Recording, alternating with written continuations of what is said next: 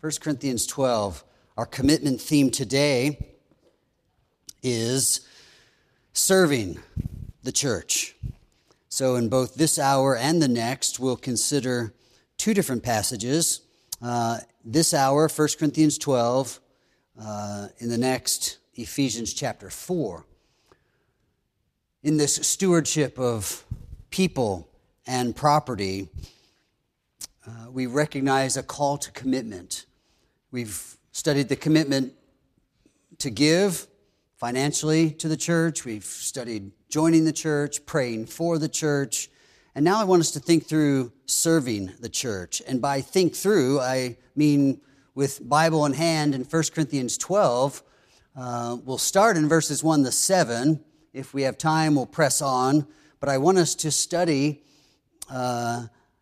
make observations, draw some conclusions about serving the church. In 1 Corinthians 12, of course, this would be in light of what are known as the spiritual gifts from chapter 12 and verse 1. So let me read these first 7 verses, and then I'll read through verse 11, and I know you'll recognize a lot of 12 to the rest of the chapter with all the parts of the body, but let's focus on the first half of the chapter first. Now, concerning spiritual gifts, brothers, I do not want you to be uninformed. You know that when you were pagans, you were led astray to mute idols, however you were led. Therefore, I want you to understand that no one speaking in the Spirit of God ever says Jesus is accursed, and no one can say Jesus is Lord, except in the Holy Spirit. Now, there are varieties of gifts, but the same Spirit. There are varieties of service, but the same Lord. And there are varieties of activities, but it is the same God who empowers them all in everyone. To each is given the manifestation of the Spirit for the common good. For to one is given, through the Spirit, the utterance of wisdom, and to another the utterance of knowledge according to the same Spirit, to another faith by the same Spirit, to another gifts of healing by the one Spirit, to another the working of miracles, to another prophecy, to another the ability to distinguish between spirits, to another various kinds of tongues, to another the interpretation of tongues. All these are empowered by one and the same Spirit, who apportions to each one individually as he wills. So the introduction to what we call spiritual gifts. Those gifts then are designed so that the whole body functions well together. That's the vast majority of the rest of the chapter. You know, the foot doesn't need to complain about his role. The ear doesn't need to complain about his role. They all work together. In the Old Testament, the priests would gather for their kind of tour of duty. You know, Levites would come, whatever their order of the priesthood was. They would come to Jerusalem and serve for their month time slot, filling all the roles in the temple. But those roles were assigned by the casting of lots. Picture a couple of dice or something. Drawing colored stones out of a bag, different ways that it was done. But those jobs were assigned by lot as a reminder God is providentially assigning you your task, and you do it for him, and no job is more important than another. Though the cherished job was to go into the holy place morning and evening and put the incense on the altar to burn perpetually, and to pray there for the redemption of Israel. All the other jobs, though more menial, less desirable, were supposed to be approached with the same spirit because God, through the casting of lots, had assigned those gifts. In the New Testament, we don't see them assigned by lot, but simply by the Holy Spirit. And you heard that again and again. By the Spirit, by the same Spirit, by the one Spirit. So it's clear that you have your gift, and that is to be used in the service of the church. So the whole theme of this chapter is commitment to serve the church. It's not an option. It's just being laid out as here's what that looks like. Anything less than this is an unhealthy body. There's something wrong. There's some kind of tumor growing there, or there's some disease here. There's some infection, but ideally, all the body together, and that produces health and growth. So let's begin in verse 1 and just think through these verses with a twofold purpose. And we'll do the same thing in Ephesians in the next hour. I want you to be thinking, if this were kind of an assigned Bible reading in my schedule for this week, to read 1 Corinthians 12, 1-7, or a few other verses, how would I think through this? What would I find here? How would I exercise my mind to take out of these verses truth about serving the church? Some kind of observation that could be made, something that would influence my motivation to serve, my function in serving. So it's almost like you have a blank piece of paper and you're just going to start making thoughts about this paragraph that tells us we're gifted in order to serve the church. All right?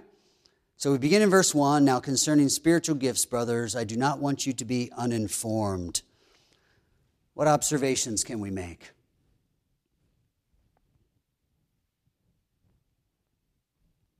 You've got your blank paper. You've been asked to speak on spiritual gifts from 1 Corinthians 12. Roy? If there are spiritual gifts, it seems like there is normal gifts. And yet, some of these gifts sound very normal. Word of wisdom, word of knowledge. That's just somebody that has a practical outflow of Scripture, or knowledge would be a knowledge of Scripture. It seems pretty normal, average gifts. So good observation. They're called the spiritual gifts, and we're thinking, okay, isn't a lot of what we do a little bit what we'd call normal? Well, that's a good observation, because in Paul's argument, he's even contrasting that spiritual with the pagan, and ultimately his point is we're all spiritual. Like this is who you are. Under the lordship of Christ, you're functioning in this spiritual way, and so in a sense, the normal is spiritual. It would be abnormal for you not to be doing something to serve. Now, the serving may look very temporal, very earthy, not spiritual. You're thinking spiritual might have to be some miraculous display of a word of prophecy or something. Well, no, in all the ways that God has equipped you, be it gifts that we could kind of label with a Bible label from a couple of these gift paragraphs, or just any expression of love, any of the one another's that unfold. In serving the body, that is being spiritually minded. And so Roy's first observation was essentially, okay, what's the difference between spiritual and just normal Christianity? And that's kind of where Paul is starting. Like, the normal is yielding to the lordship of Christ and living in a way that pleases him. And we could look at the language itself and see that the word gifts isn't really even there. That's supplied for us because of the language that unfolds in the rest of the paragraph, the Spirit gifting us. So it's really just the spirituals, or we wouldn't really say it that way. We'd say now regarding spiritual things, regarding the spiritual life, regarding being spiritual as you're together in the body. Here's what it would look like. To be unspiritual, to be ignoring the lordship of Christ and his demand on your life to be part of the body and serve, then don't use your gift and don't be a part of the body. But regarding spiritual things, brothers, I do not want you to be uninformed. What about the second half of that verse? What's a warning, or how do we think about that? Yeah, David. There's a tendency to kind of emphasize spiritual gifts in a way, but it's saying it's very practical things you can't inform yourself about. So there's this pitfall, perhaps, of thinking that even this language regarding spiritual things or spiritual gifts, it's mystical, it's out of reach, and at times, perhaps because we haven't really wrestled with an understanding of what's gone on. We do hear of the gift of prophecy or the gift of a word of wisdom or the gift of healing, and we think, whoa, like I haven't seen that in my churches, so what's that all about and who does that? And well, that's a question worth wrestling with. And I would suggest you start with the work of Christ and the miracles that he did. And then think, okay, why are we told that Christ did these signs? And especially if you go to the book of John, he wrote for one purpose. He took 7 signs. He chose his 7 favorites, or the ones that he thought fit the purpose, and he even documents them. He'll say, he did this water to wine, and this was the first sign. And then later he gives a second sign and a third one. And he numbers these 7 signs, not that they were the only miracles Jesus did, but he was showing us clearly that Jesus is the Christ, the Son of God. He wanted us to see who Jesus was. He wanted to unfold in these signs who Jesus was. They confirmed his identity and his message. Well, so it's no surprise then that when Jesus sends out the apostles to take this gospel to the nations, that in Acts, in Romans, in 2 Corinthians, and in Hebrews, we're told that the apostolic message was confirmed with signs and wonders. Clearly, those gifts that unfolded that we read about, the prophecy and healing and revelation and wisdom, they were unfolding in a special way during that ministry of the apostles to confirm that message. So that if somebody else stood up and said, well, actually, I think this is true, and had no power to demonstrate the veracity of their message, then, you know what? I'm going to go with Paul. I'm going to go with that prophetic word over yours. And of course, by the time the apostles conclude their earthly ministry, we also have the canon of Scripture coming to a conclusion.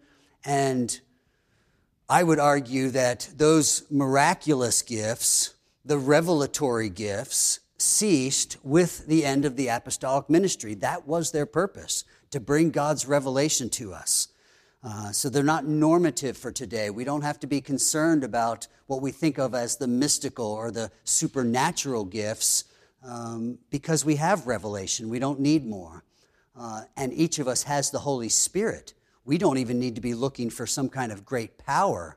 The same power that raised Christ from the dead is at work in us through the Holy Spirit.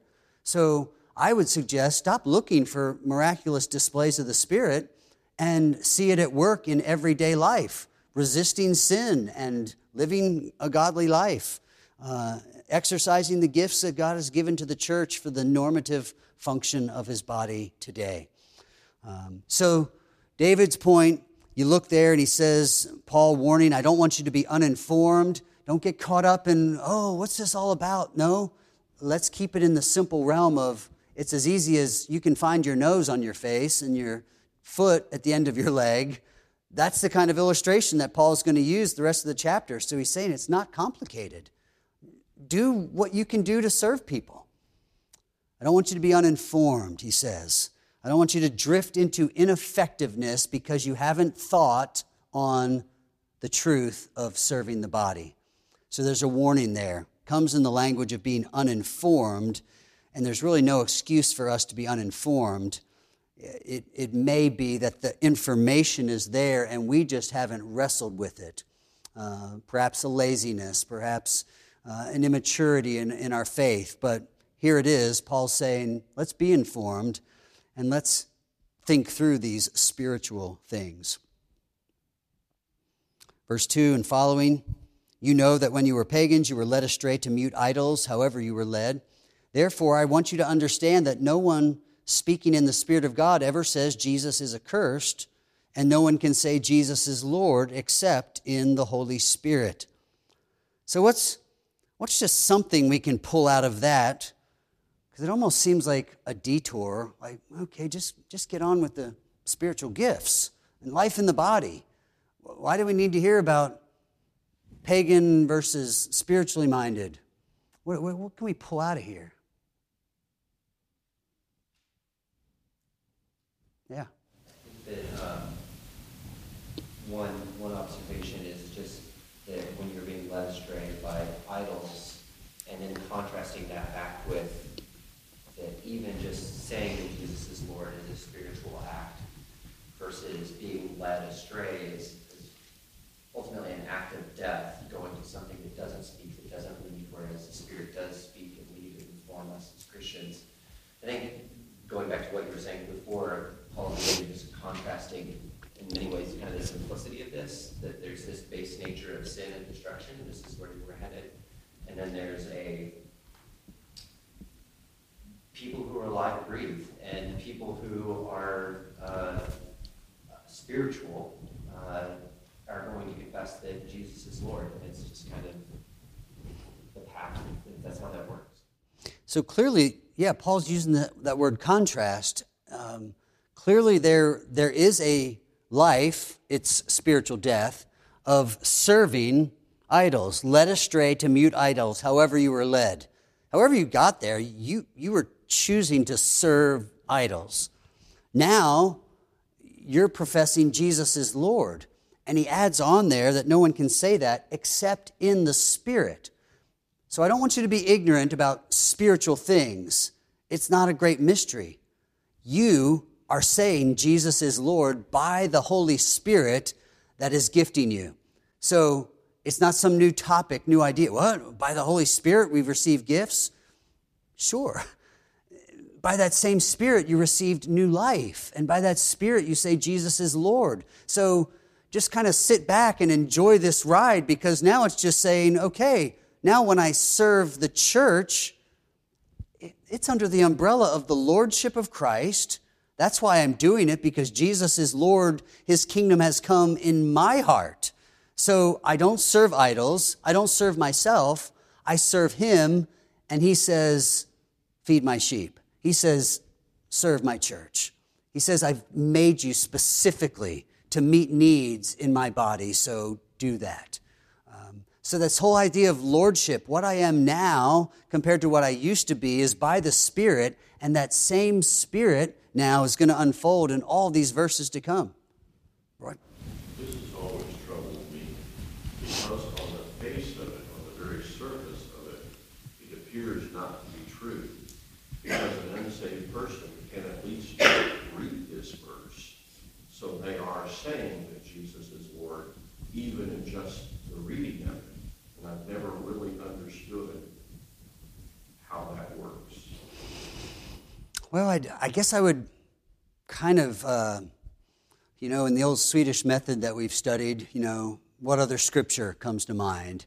And when you think of somebody saying Jesus is Lord, can you think of other passages that might factor in to help us think?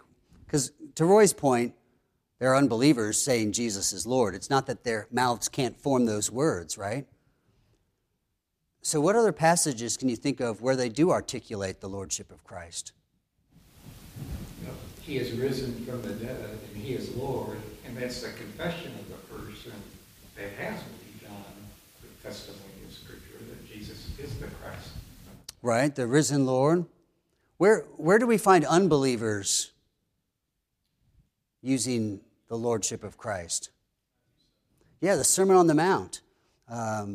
Many are going to say in that day of standing before God, Lord, Lord, did we not do all these things in your name? And frankly, we could just go to the 1 Corinthians 12 and 13, 14, see spiritual gifts, displays of ministry, we could call it, charitable work, even church kind of work.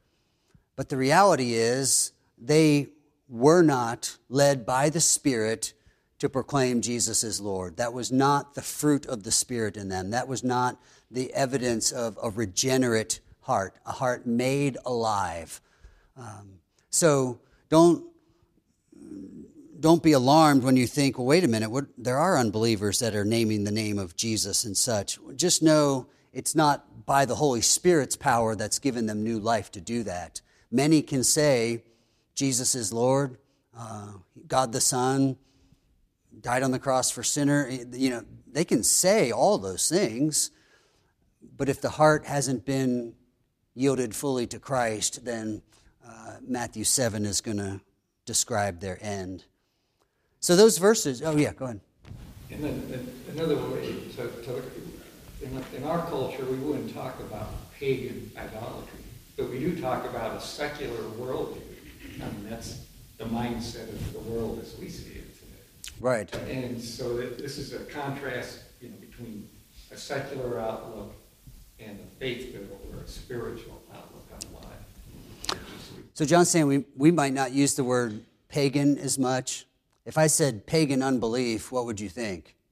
Well, we had a missionary from Kenya come once, and I saw some pagan unbelief.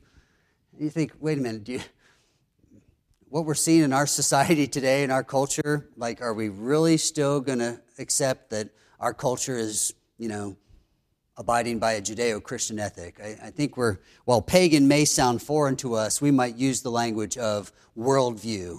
We might say humanism or something. Self is God. Just know those verses, they're not like a detour. They're very clearly driving at two themes: serving, who do you serve, and the Spirit. So those things are fundamental to Paul's argument here that you should serve the church in the body with your gifts. One, because now you do serve Christ and not idols, and you do that by the Holy Spirit. If you say Jesus is Lord by the Spirit, then just hang on, because that same Spirit's going to point you towards a life of loving others. All right, next couple verses here, and you can take observations from any of these. There are varieties of gifts, but the same Spirit. There are varieties of service, but the same Lord. There are varieties of activities, but it is the same God who empowers them all in everyone. What do we want to take here? What do we observe?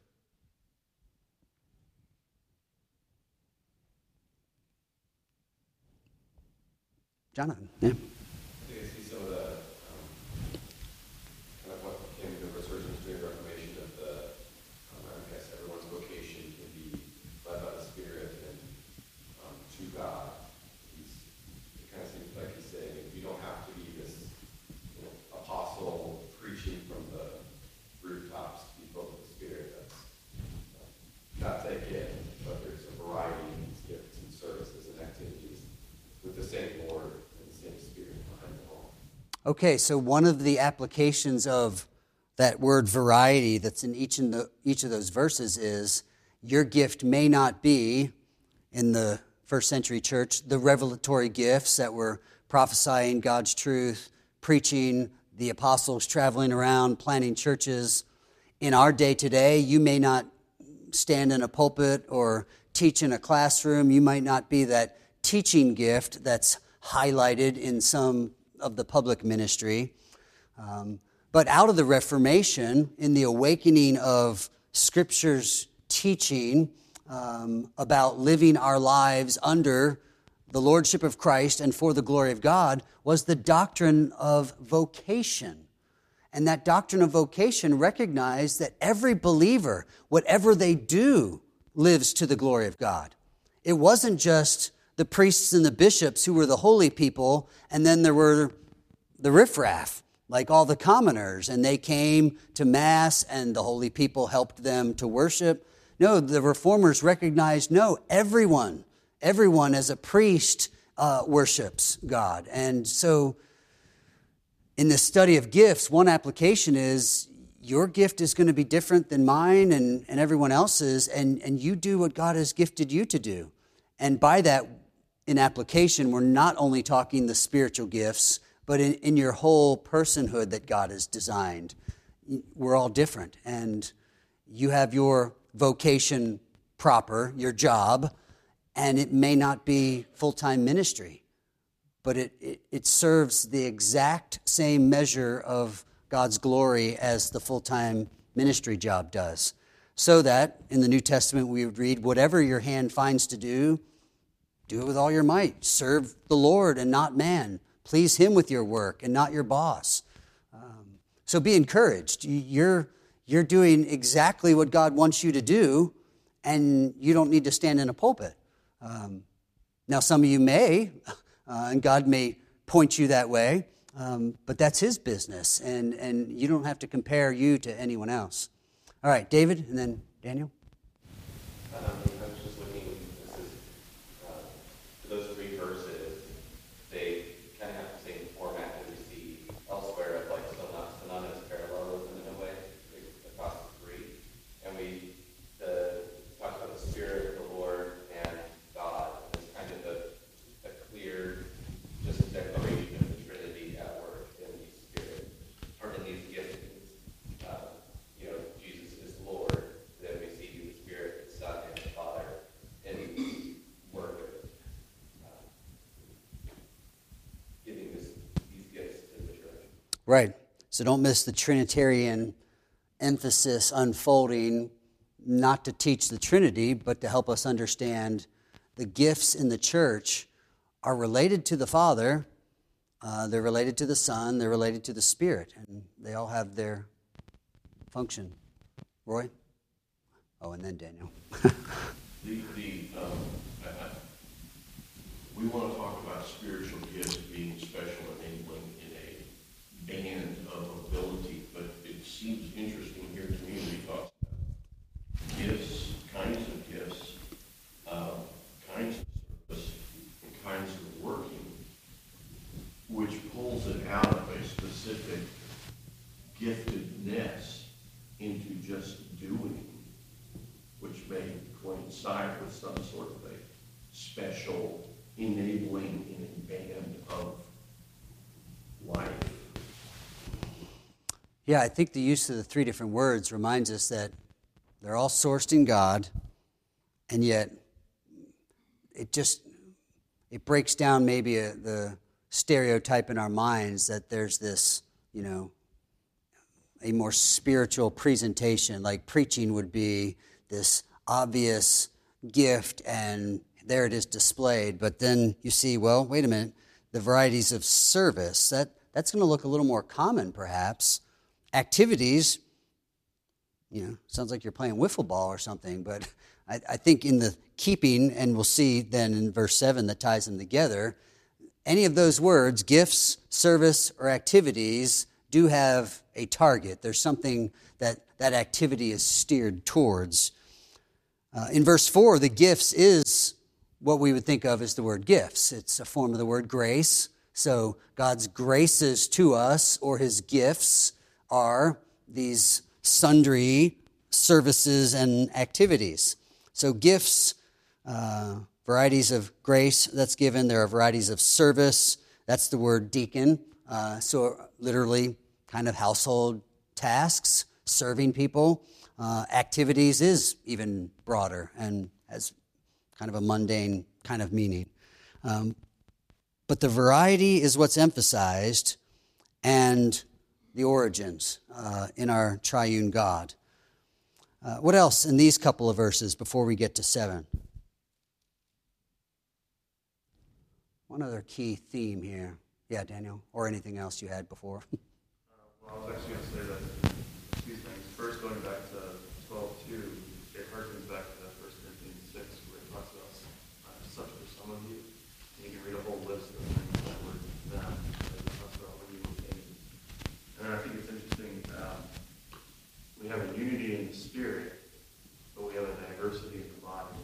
And through natural, I'm going to say, as that plays out, there's bound to be some level of contention in the way we express our gifts at times, but the unity of the Spirit is still there, so there's like this push-pull kind of thing going on where the way somebody expresses their gift may be a little hard for one person to take, but it's the same Spirit that allows you to express your gift as well, and I think there's bound to be some points where we have to come to, I don't know, contention is the right word, but a unity in the Spirit at the same time, which is a duality that's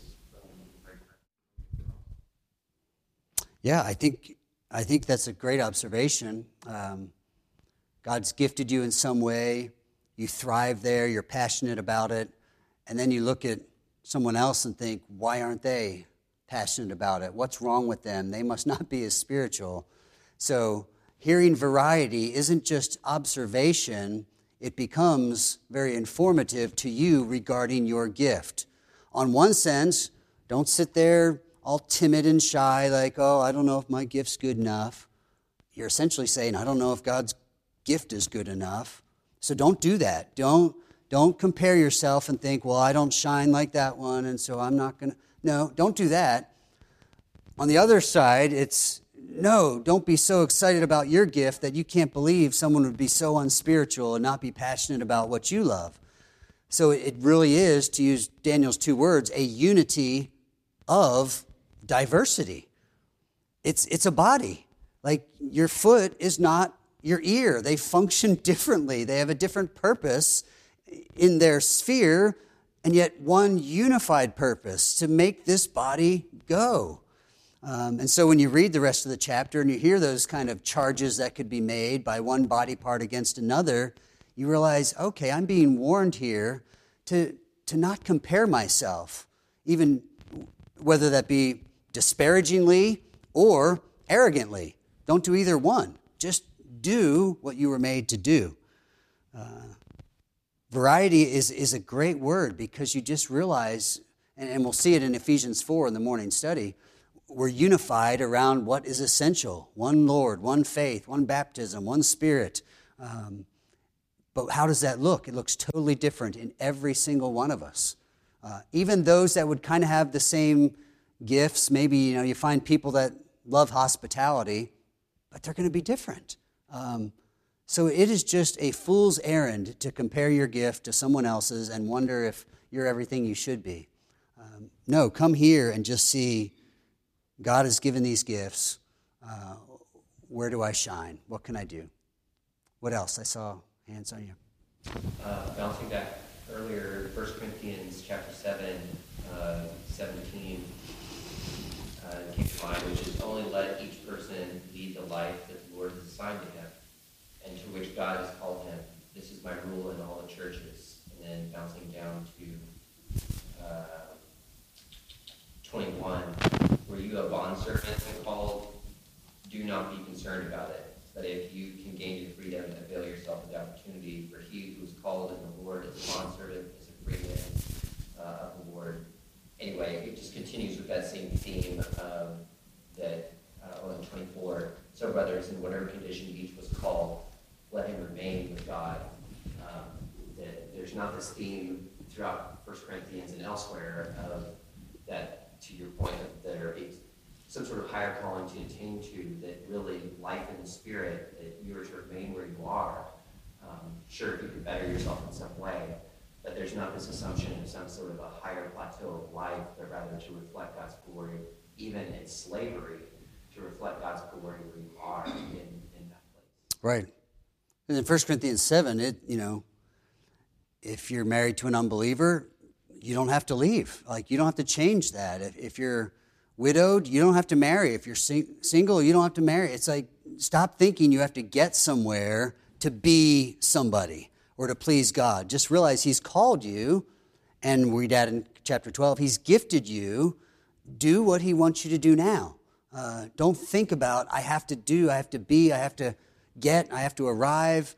No, shine right there first, and God will get you where you need to be if you're in tune to being what he wants you to be. And it's the same here with these gifts.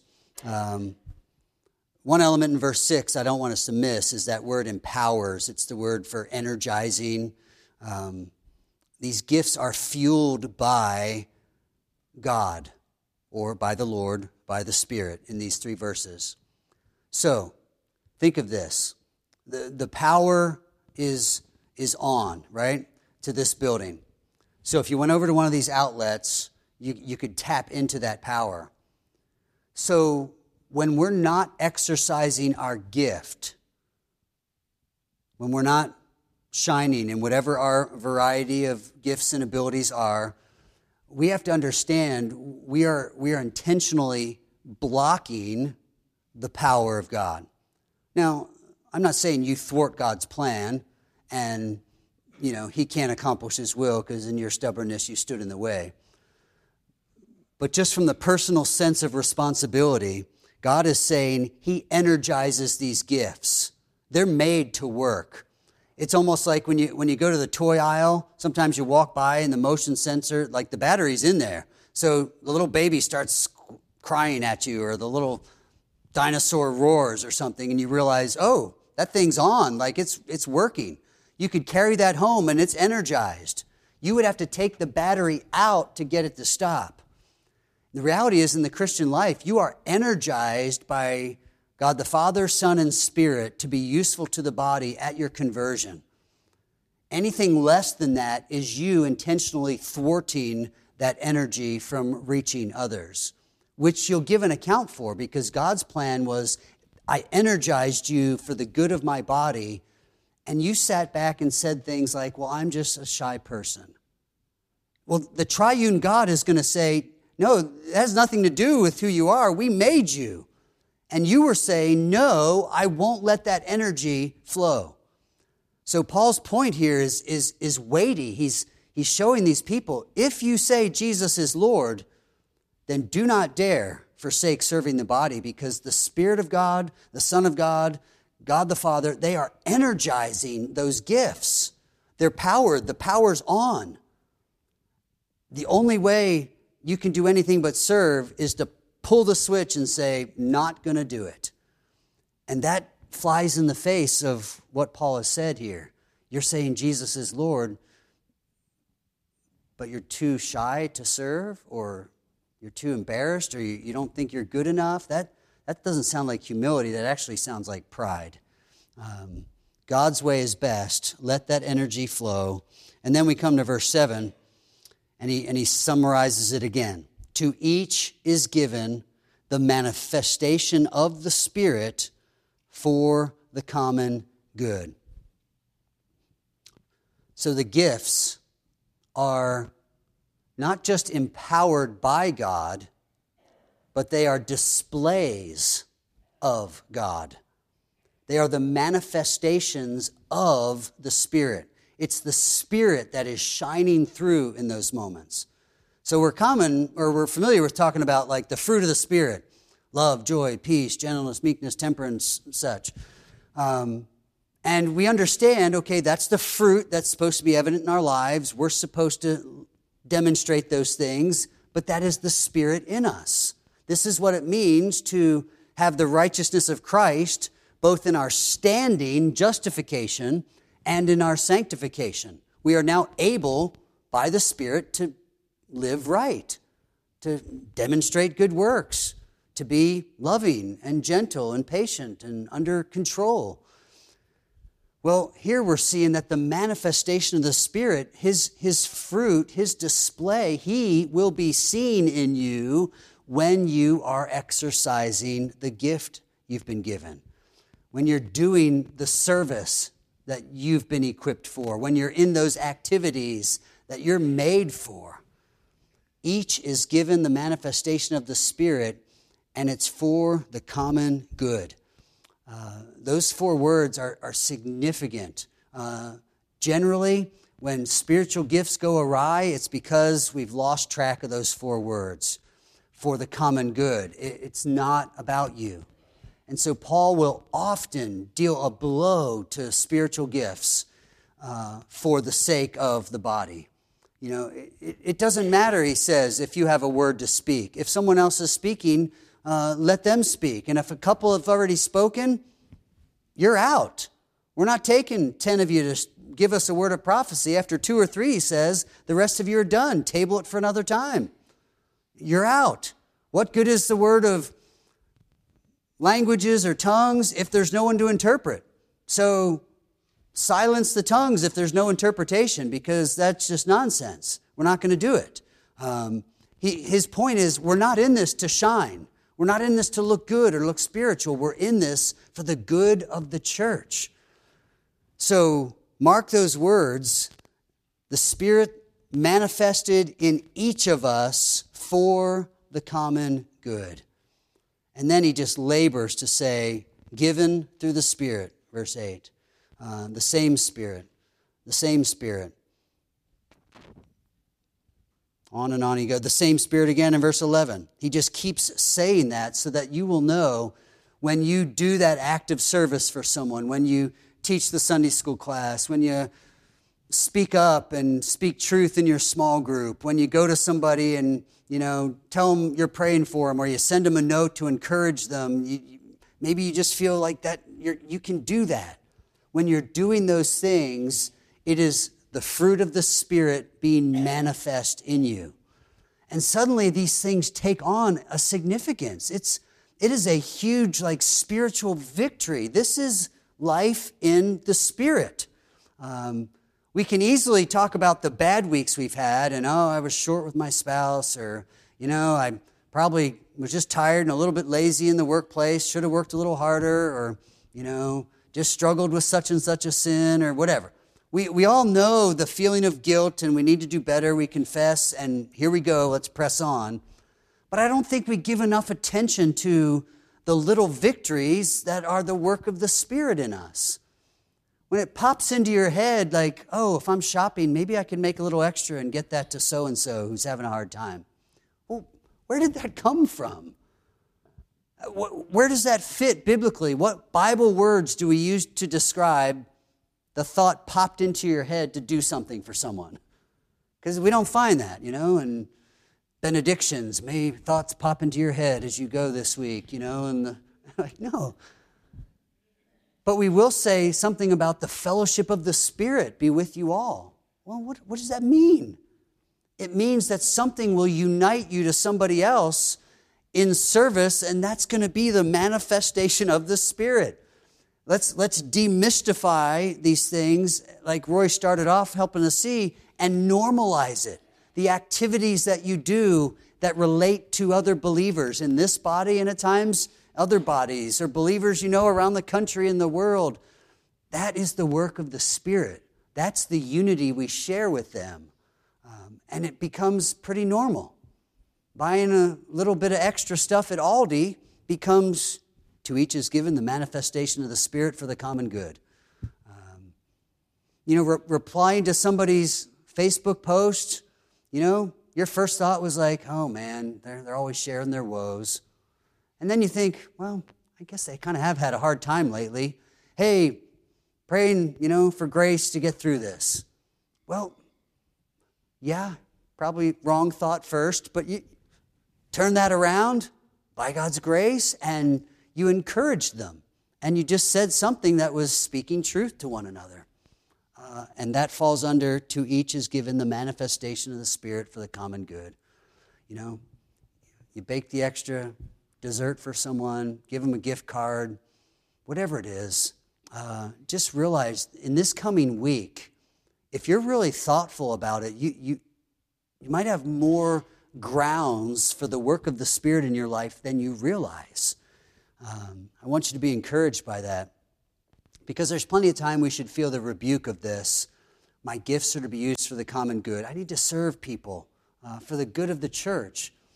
But at other times, maybe we need to be encouraged a little bit, kind of inflated with the realization that this is going on, and maybe you're doing it, and you thought it was somehow just busy work or too mundane. But the doctrine of vocation, which Jonathan brought up, would insist there is nothing mundane. Everything in life is spiritual. Everything falls under the glory of God. So there is no spiritual stuff that I do for the church and mundane stuff that just happens and has no consequence. So take heart. Brooks and Roy. So, viewing these as gifts for the common good of the church, where do we put in our minds, people who do these kinds of, baking an extra cake for somebody or whatever that's not a believer, viewing it as believers for the common good? So, if I'm interacting with somebody at work who is not a believer, but they still have these kinds of thoughts on a weekly basis or whatever, and you can see it, what is that? All right, there's the question. What do we do with unbelievers who are basically kind and charitable, gentle, demonstrate some kind of self-control, things that we're supposed to be doing for the common good of the church, and at times struggle to do, and yet we see unbelievers who demonstrate some of these kinds of kindnesses. What do we do with that? Rory, a thought there? Yeah. I think somehow we have to recognize that being made in the image of God, though that is shattered and lying in pieces because of sin and the fall, there's still elements of, somebody, an unbeliever in war can throw themselves on a grenade and rescue, save the lives of their fellow soldiers. Romans would kind of say that, even for a good man, some would dare to die. Unbelieving dads are going to take care of their families and take a bullet, do whatever. We see that, and yet Paul says that's great. We can come up with that in these rare cases, so to speak, of heroism, but God demonstrated his love in that while we were sinners, he died for us.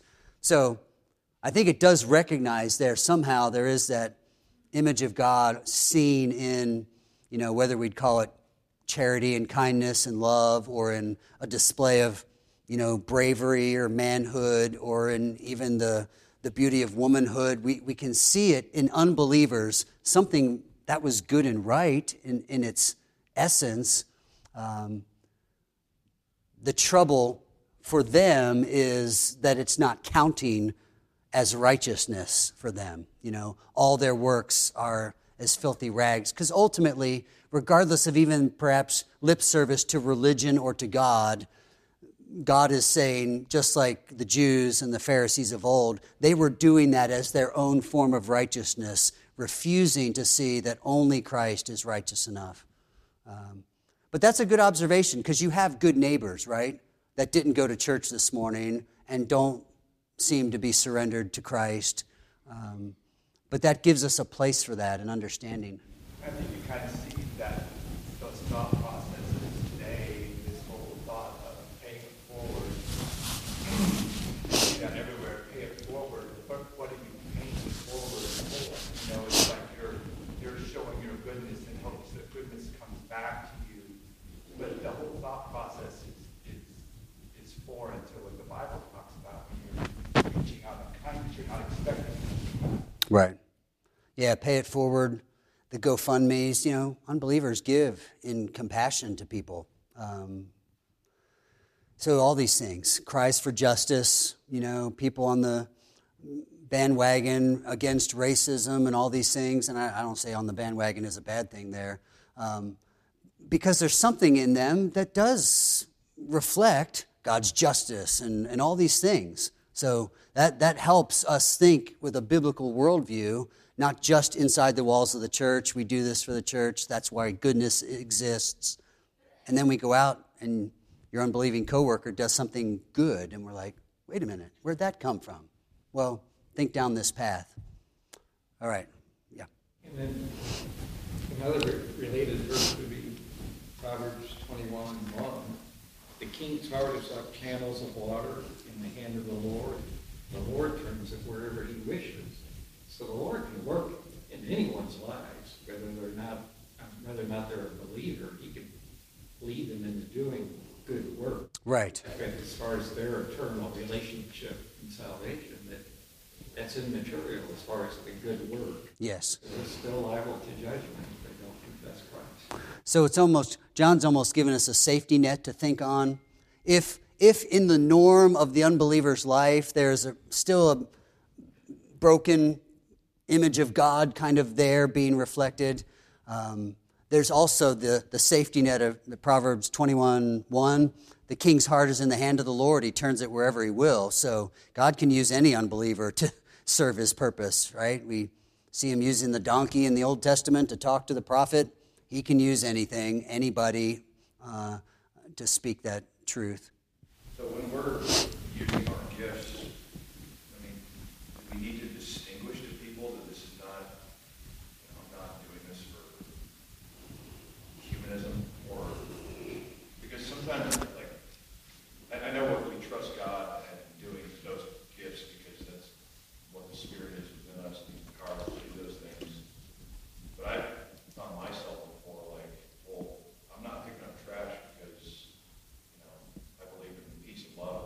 Right. Phrase there is doing it because this is God's earth and I respect God's creation and things like that. So is that something that we just trust God to be known, or do we just join right along with them and then hope they see something different? My first, I would say yes and no. The no, we don't need to tell people what we're doing and why all the time. And I would lean on like Matthew 5, let your light shine before men, that they see your good works and glorify your Father in heaven. How that always unfolds, we don't really know exactly, but we just know a life of the Spirit, the manifestation of the Spirit in me is going to be seen. I think the yes would be there are opportunities with unbelievers where they might recognize that was really kind or generous or thoughtful or, man, thanks so much for helping and you're such a kind person. Or they say something and you think, this might be a time to deflect that a little and just say, having tasted God's love, I just think I can demonstrate that. Or God's been kind to me and calls me to love others, and I could share more with you about that, but, that's why I do it. And something that would just be that, they need to know it's more than just I'm the guy that loves nature, and so, I help out, or whatever, like you said, the common phrases and all. So, you don't have to live always telling everybody, I'm doing this because I'm a Christian, and, the other day I'm walking through Walmart to get my low-salt Pringles chips to eat with pickles for lunch, and I stop there twice a week because the can goes fast. And there was a bottle of some Propel or something that had fallen off the shelf, and it's in the aisle. Well, literally I could step over it and feel like a heel, or just set it back right there on the shelf. Well, I didn't have to wait for someone to come by. I'm going to go ahead and put this up for you because I'm a Christian, and I think I should serve. And no, it's like, I hope somebody saw it on the camera, though, so they could. No, you don't have to tell people, but the reality is there are those moments where maybe after this conversation you'd feel awkward for receiving all that praise from someone who's clueless as to why you care about people and stuff. Last two, and then we're going to start the next service. Go ahead, Dennis. I was going to say that, if you give a cup of cold water in Jesus' name, if you don't say something about this being important, that's great. then it's not given in his name. Yeah. It's just unspoken. So there is an opportunity if somebody observes some kindness or some goodness in you to say, only by the grace of God or in the name of Jesus I do these things. Or, even as awkward as that may feel the first time or two you say it, perhaps we need to get used to it. Okay, so the cup of cold water given in his name.